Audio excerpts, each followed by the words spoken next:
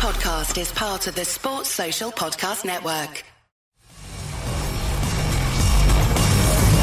You're listening to the IFL TV podcast in association with Lonsdale MTK Global, sponsored by William Hill.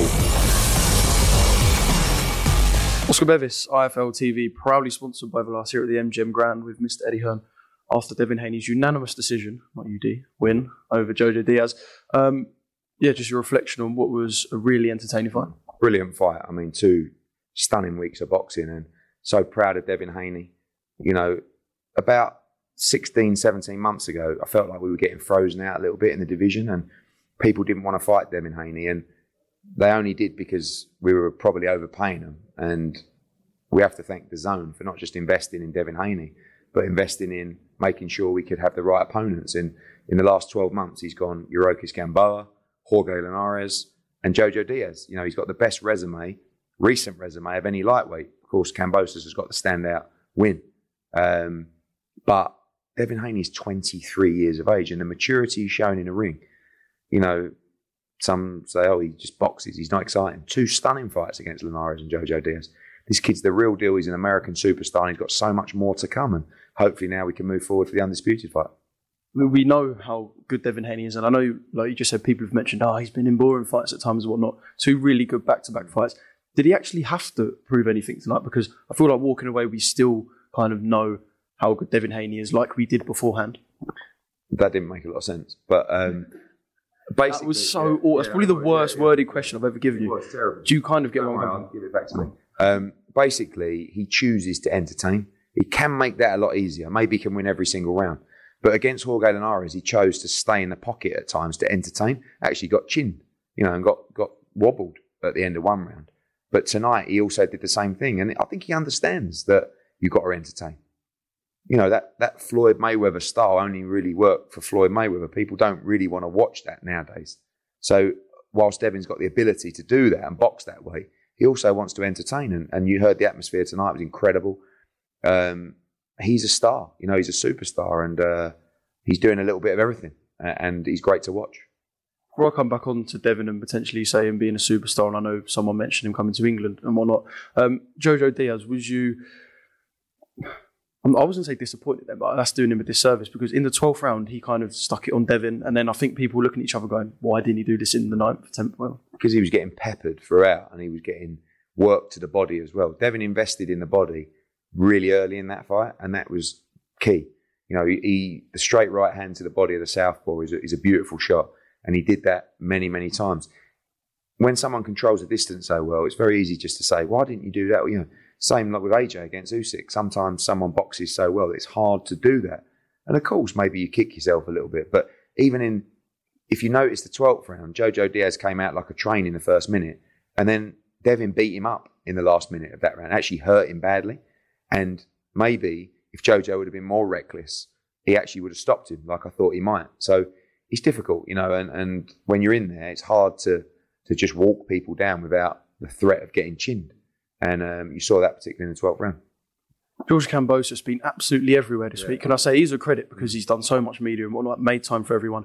I saw him on the DAZN broadcast. Have you spoken to him at all since the final bell? Because I know that he's come out and said he sees a few holes in what he saw tonight from Devin. Yeah, he'll think he can beat Devin Haney. He's a very confident young man. Great guy. And his old man, Jim, brilliant people. So pleased for him. And now we'll go away. I mean, there's a couple of ways you can do it. We can make an offer to Lou DiBella and Peter Khan and George Kambosos to stage the fight. They can make an offer. Or we can be smart, work together and go out and maximise this fight. It doesn't have to be in Australia.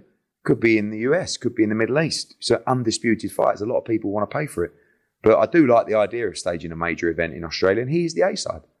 And we accept that. He's just had a fantastic win. So Devin will go wherever is needed to be undisputed. We will make sure that everything's right for him and he gets the best deal.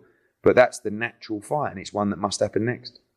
How confident are you it will happen next? Because I feel like boxing fans don't want to be back in a situation where everyone shot themselves in the foot. George has turned up, he's been vocal, it's a fight that makes sense, but I've also heard that I've got other options, and that's the kind of thing that makes people go, Both got other options. Devin Haney against Ryan Garcia, huge fight. Devin Haney against Tank, huge fight. Devin Haney in a voluntary defence, huge fight. He's a star, but that's what everybody wants. And I think that the whole undisputed argument will always roll on unless we don't resolve it. And I think that George Kambosos believes he can beat Devin Haney. You know, I've heard him say he doesn't want to tune up, and I don't blame him. He's going to make a lot of money for this fight, and he should do. He's going to, you know, cement his future and his family's future forever in one fight. And it's a tough sport. He deserves it. And, you know, I believe, it's not him being a man of his word, because he doesn't have to take it, but I believe that we can do good business together, you know, the teams, and I think we can make a historic event. You talk about Devin being a superstar, and speaking to a lot of the Americans this week, they say that in the States, Gervonta is probably the superstar of American boxing. But I look at perhaps in England, more people will know Devin Haney, perhaps because of your ties, and the zone is easily accessible in the UK compared to where Gervonta fights. But if bringing him to the UK, like you spoke about, him going to Australia, are we looking at someone, we said Floyd comparisons are dangerous, are looking at someone who could potentially end their career as not just a superstar, like a household name of boxing? Yeah, I think that, you know, our vision is always global. We're different, Oscar. You know, we have a global strategy and a global platform, and we make people stars all around the world. It's not for everyone. If you don't have that vision, if you don't have that ability, and you can only be a star in your own market, there's nothing wrong with that. But the only way you can be a global star is with Matchroom.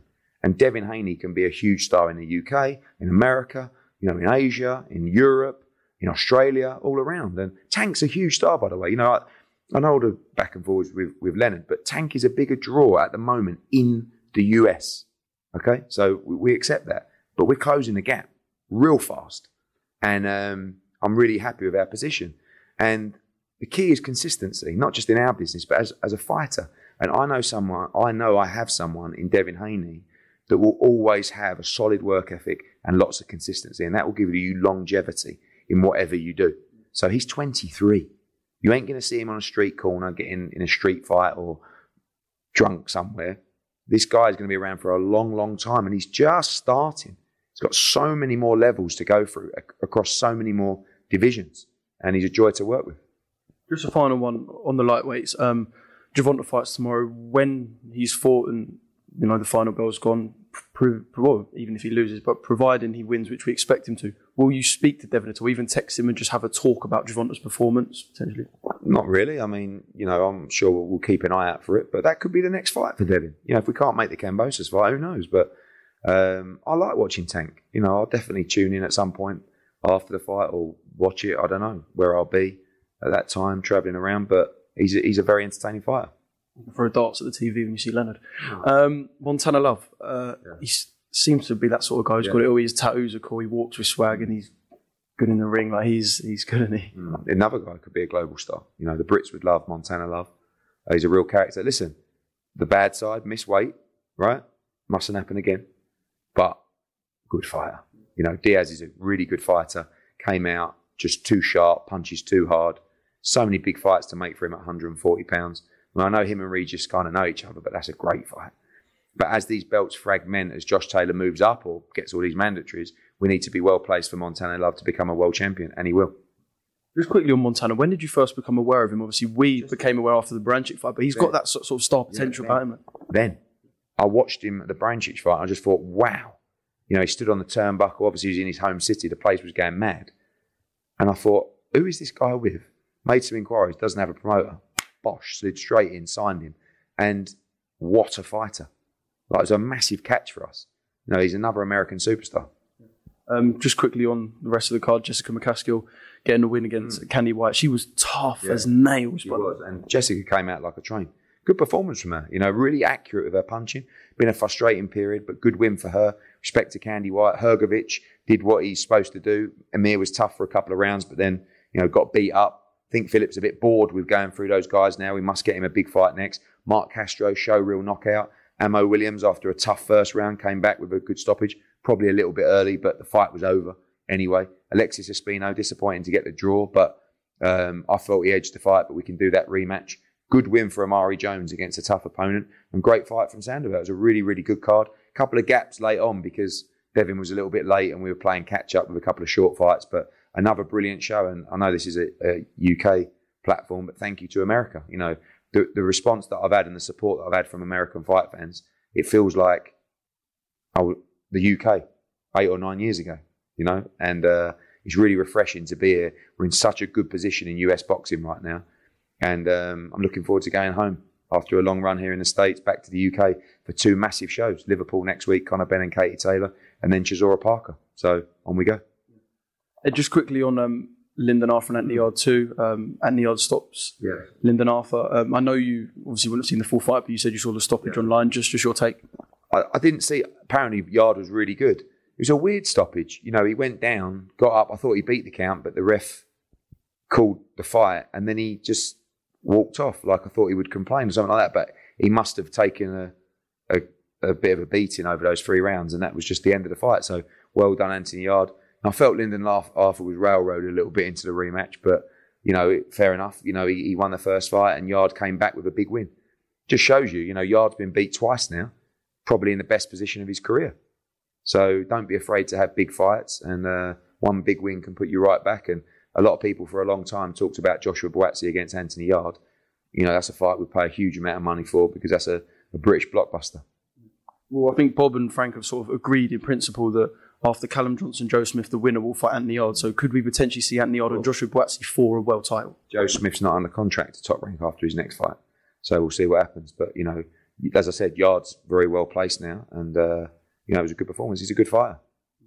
Hey, can I just quickly ask you about Bob Arum's comments? He said on some American TV show or podcast or something that he believes Tyson Fury would have beat Muhammad Ali. Yeah, I just never think you should really talk about anyone beating Muhammad Ali because he's the greatest of all time. But, you know. Yeah. Well, there's not much you can say. I kind of get your standpoint. Yeah, it's dangerous. It's dangerous. He also said on that same show, I believe, about Saudi Arabia and the idea of Tyson Fury and Alexander Usyk being there. We've seen, well, you know, about fights in Saudi, and I suppose it's a possibility they got the dough to chuck it. Yeah, you know, they've always wanted the undisputed fight. That's part of the conversation around the whole Joshua situation as well. And, you know, they're very keen to stage major fights. So I'm sure there'll be in a conversation. Well, Ed, thank you very much for your time thank you very much for your time in Las Vegas this week. Can you not tell I'm knackered? Yeah. And I'll see you in Liverpool. Are you going home tomorrow? I'm going home tomorrow. I'm sure you'll be out tonight. It's only. Of course I will. What else will I do in Vegas? Of course. Thank you for your support. Thank you for your support. Get ready for 2 massive weeks in the UK, live on DAZN. Thanks for listening to the IFL TV podcast, sponsored by William Hill, in association with Lonsdale MTK Global. Sports Social Podcast Network. Life's better with American Family Insurance because our home policies help protect your dreams and come with peace of mind. Save up to 25% by bundling home, auto, and life. American Family Insurance. Get a quote, find an agent at amfam.com. Products not available in every state. Discounts may not apply to all coverages on an auto or home policy. Discounts do not apply to life insurance policies. Visit amfam.com to learn how discounts may apply to you. American Family Mutual Insurance Company, SI, and its operating companies, American Family Life Insurance Company, 6000 American Parkway, Madison, Wisconsin.